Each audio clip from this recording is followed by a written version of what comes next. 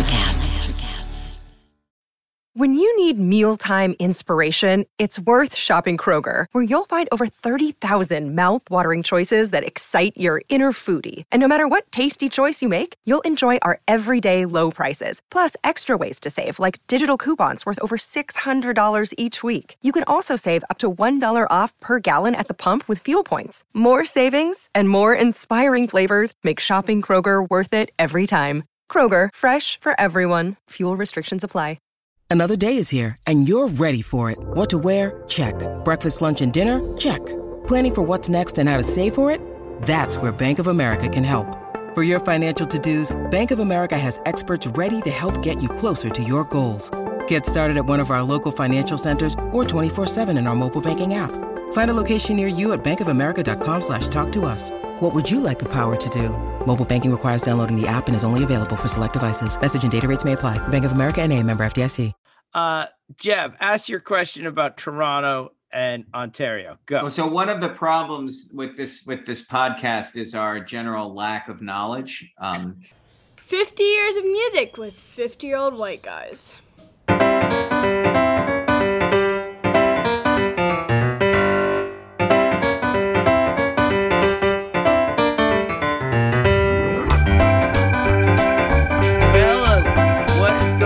It is the Artist in Residence portion of the 50 Years of Music with 50-Year-Old White Guys podcast. And we have Adam Maris. That's hilarious. Yeah, I can actually see the little hamster in your head practicing and failing. I blame like the little gerbils inside, like, I'm in charge. No, I get to talk. Adam Maris, how are you, sir? I'm good. Thanks for having me. You have an incredible burden on your shoulders. You are our Toronto expert on the entire Toronto music scene, music history. Can you take that pressure? I'm going to give it my best shot. Okay. Are you currently a 50-year-old white guy? I aspire to be a 50-year-old white guy. I'm 43, so like nice. 43. I remember 43. Oh God, those oiled joints and everything. It was great. So Adam, you currently are working at one of the great venues in North America, Massey Hall, correct? Absolutely correct. Yes. Can you tell our audience about Massey Hall and the kind of history it holds for Toronto? Yeah, absolutely.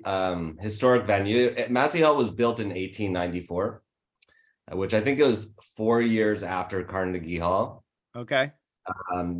And it's got a tremendous amount of history, a number of major live recordings produced there. And in its early days, it was like a major hub in Toronto and North America. Like we had Caruso and the likes of Helen Keller and Winston Churchill have performed there. Yeah. But yeah, so it's got a long history dating back a long way. And it was recently finished. We recently finished a major renovation. Yeah. So it's been, big time reno, 184 million. Woo! Yeah. Yeah. How big is Massey Hall? What's the capacity? It's about 2,600. That's people. Like the perfect size. Yeah. It's like the Beacon in New York or the Warfield in San Francisco, or it's like that kind of size. Totally. Very intimate. Like the balconies wrap around. So like from the stage, you feel sort of like hugged by the audience. That's awesome. Oh, that's really cool. Well, and it's known for its like amazing acoustics. Yeah, I have the Neil Young Massey Hall recording that he just put out, and it's pretty startlingly good. So who's someone you've seen there, like say in the last year? I mean, I've seen every show since I started working there.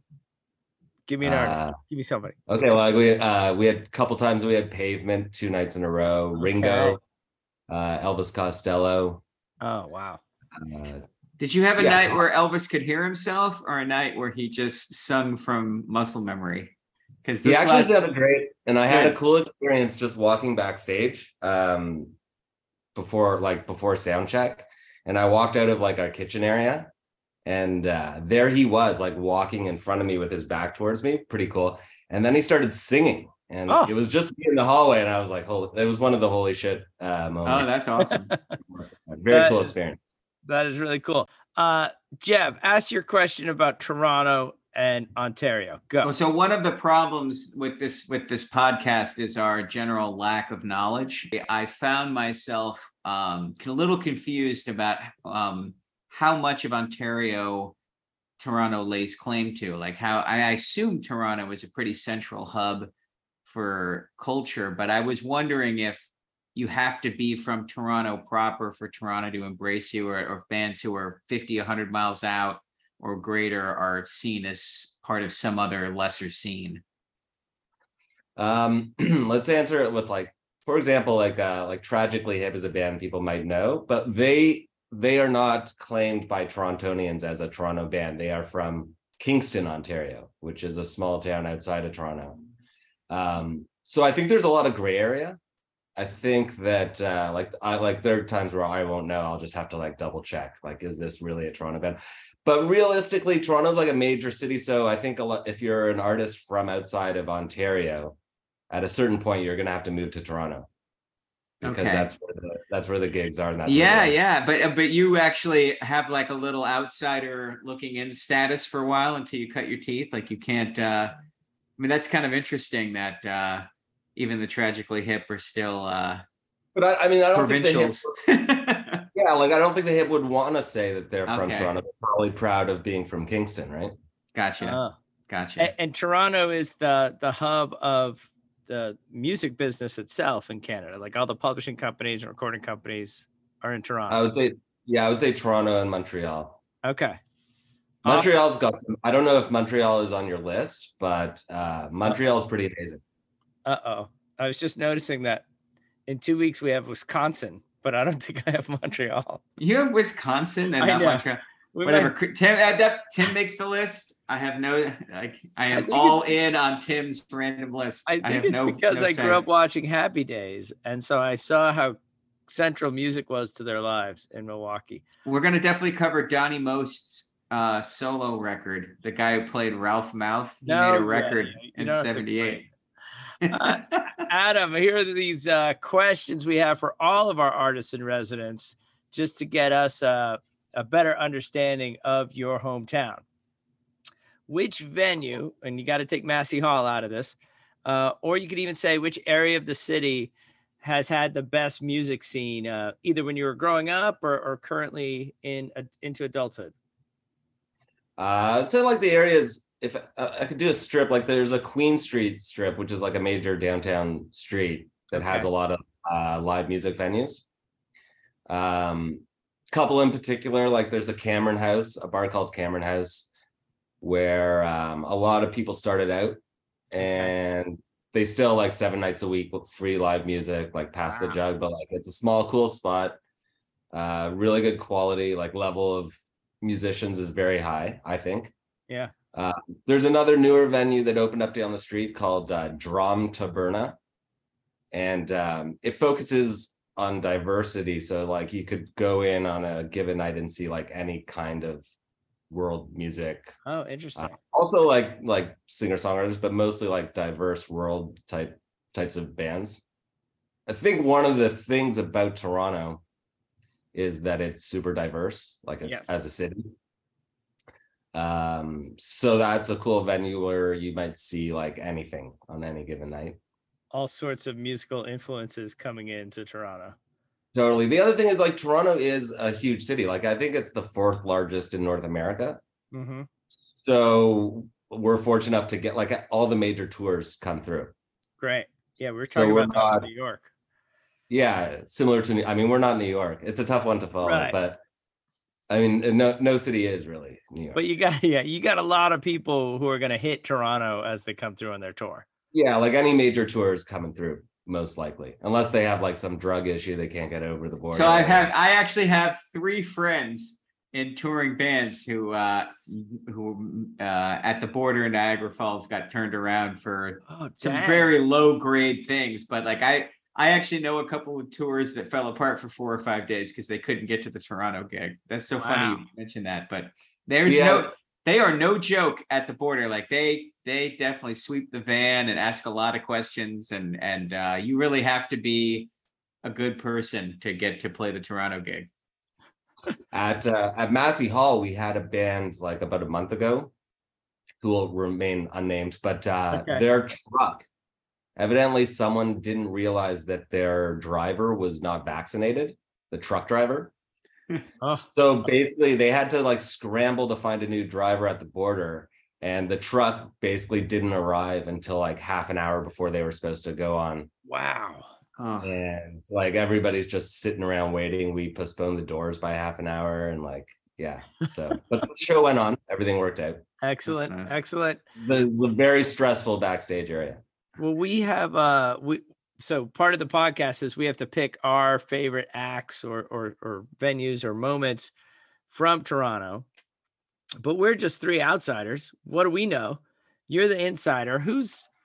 You've been immersed in Toronto culture. Who's the biggest musical star? Who was the biggest musical star when you were growing up? And who are your personal favorites right now at the age of 43? That's what I want to know is who don't we know about who we should? Yeah. Well, like the biggest ones, of course, what you know would be, your Drakes and your Neil Young and the band, if we get to claim them. Okay. Which I hope we do, because that's probably the best band from Toronto ever. Okay. But there are some other ones, like the one that comes to mind that people might not know about is a band called the Sadies. Okay. I've just been listening to a lot of Sadies recently because it's actually kind of a tragedy, but the main songwriter and predominant voice of the band was a guy named Dallas Good, who came from like a rich musical family. He passed away, sadly, this past year. But Sadies were just an unbelievable band. I guess like if anyone did know them, they backed up Nico Case and Andre Williams. They played with Neil Young. Okay. But their own records are amazing, and I have a fond place in my heart for a band called the Sadies. More people, if there's one band more people should know about, it's the Sadies. All right, I'm on it. Jeff, do you know them? Yeah, I know the name. I actually don't know their music very well, though, to be honest. So I notice you're not mentioning Rush, which I think for most Americans is the go-to. I know a Canadian band. Yeah.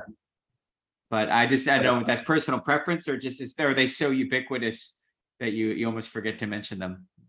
No, that's fair. I should. I don't know who they bump out. If I had between Neil Young and the band, probably neither of them. Well, yeah, Rush would be over in the corner playing video games anyway. You wouldn't have to bump him out at all.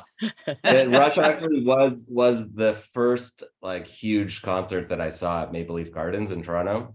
I think 94, or something like that. I was pretty into it at the time. How could you not be? Yeah. Hometown heroes conquer the world. I'd be pretty into them too. Now, Adam, do you have your own artistic pursuits? I know I see all the records in the background. So like Jeff and Ben, are you a big record store guy? It's funny. I'm actually, as far as artists in residence go, I do not consider myself an artist. Artist in living. I'm a consumer. But yeah, I did spend many years working in and managing record stores. Okay. So like probably more of a music nerd than an artist.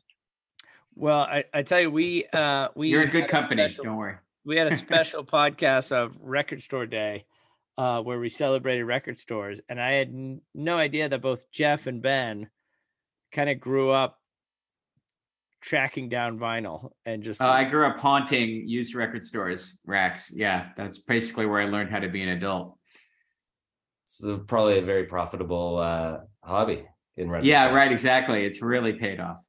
Yeah, so Adam, you had to deal with guys like Ben and Jeff coming into your store and asking you incredibly specific questions. Man, I had some great customers. But yeah, you get some real, I don't know about these two, but you do get some real characters in the record store. And in fact, there's a cult classic record, like a vinyl documentary. It's called Vinyl. It was by this director, Alan Zweig. You should write that if you're interested in records, and that's one to check out. And anyways, he's the Toronto filmmaker, and he did a documentary called Vinyl. It's like a cult classic. and it featured characters, let's just say, from the Toronto music and surrounding community. Records. So he goes into their homes and asks them about records. And I was too shy to talk when I first started going. I would just like wander around and figure out, I only had enough money usually for one. So I'd like whittle it down from like 15 to 12 to 6 to 4 to 1. And I just was hoping I picked one that was cool enough that the guy didn't give me the eye roll when I bought it. That was really pretty much the extent of my maybe first 20 engagements with the record store clerks. And did you do this? Did you like pick up the 12 and then like whittle them down to the 1 and then just leave them? No, I restocked. I'm a citizen of planet Earth. Or did you like file them all back in the wrong places? No, I did hide one once. I did when Dylan's when that 10 of Swords bootleg came out right after Biograph, this 10 album boxed bootleg of like, at that point, like all of the unreleased Dylan that anybody knew about from 61 to 66. It was called The Alternate Biograph. And they had it for $50, which in, like 1985 was a way more pocket money. So I hid it and then ran home and biked home, I should say, and got the rest of my money and came back and got it from where it was hidden. But that's the only time I ever messed with the racks. That's good. Just out of curiosity, with these three gentlemen that I have here, right now, currently in the Plain household, there are 0 records. Ben, do you know how many records there are in the Barton household? I don't have a count, but my storage unit got broken into and I lost everything from the middle of the Rolling Stones to Z. Oh. So I have my original record collection from A to the middle of R. Oh. Ouch. Isn't the whole point of a storage facility is that it's protected? Yeah, it was funny. It was like kind of wired in, and they got through the chicken wire and they could only reach some of it, and they just like pulled out what they could get, and it was in various crates, and so they got that crate, but the rest of it still exists. All right. Jeff, how many? Couple hundred. I scaled way back. You did? Yeah. Oh. Okay. Adam? I got the most, I guess. I don't know. Yeah. I got like 700, 800. I actually have mostly, now I sound like a hoarder. I have mostly CDs. So I have many, many more CDs than records. Okay. I used to have an enormous CD collection, but I digitized and went all digital. It took me like 5 years, but I'm down to like 500 CDs, which for me is like feels like a modest collection. So, well, Adam, we got one final question for our artists in residence tonight. It could be something from your childhood, the teenage years, the 20s, or now. But what is your favorite musical memory you associate with Toronto? What do you got for us? I didn't really have a chance to think about this one. I guess just whatever shows I saw in Toronto, which I guess there's nothing specific to Toronto about it, but I guess I'm at an age where I got to go to Maple Leaf Gardens, which was like where the Maple Leafs used to play. So a very old arena in Toronto. Yeah. And I saw a lot of good shows there. I think my favorite one was probably the Beastie Boys. I think it was 1994. Great. And I'm 43, so I was pretty young, and it was incredible. It was just incredible. I was like really into the Beastie Boys at the time. Yeah, so great scene. So what year was that? 93? 4, I think. 94. So you were probably teenage, 17? 15, wow. I think. Oh, that would be fantastic. That'd be a fantastic. That must have been amazing for a teenager. I did see a lot of shows. Like I had a good chunk of years where I was I had a full-time job that like paid decent, and I was living at home. And in those years, I just like spent all my money on music and going to concerts. Yeah. So fun. So I saw a lot in Toronto. Yeah, I have these pockets where I'm like, why did I see all these shows these years? And then I didn't see. I was like, oh, because I was alone and had no responsibilities. So there was ample opportunity to go out on a Tuesday night. That is great. Well, Adam Harris, Adam Maris, thank you so much for being on the podcast. Don't worry, I'll cut every time I butcher your name. You better not. You better leave that. I'm used to it. It's all good. Adam Maris. Adam, thanks so much for being with us, man. It's a pleasure to meet you. My pleasure. Welcome to Ringside with Ray and Prince. My name is Ray Leonard Jr. Oh, is that the dad? No, that's just my dad. My name is Prince Daniels Jr. Daniels again with a big home touchdown. On this show, we come to humanize athletes, entertainers, business executives. We're going to see what makes them tick. Tuesdays, 10 a.m. Pacific time on Spotify, Apple, Amazon, and wherever you get your podcasts. We'll see you there. Peace and power. Electricast. Introducing the Deep Leadership Podcast. Leadership is a people business. That's the philosophy of your podcast host, John Rennie.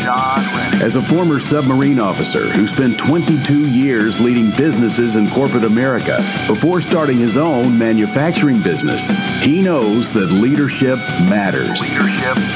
Deep Leadership is real-world, actionable leadership advice from John and his expert guests. Become a leader worth following. Subscribe today. Electricast.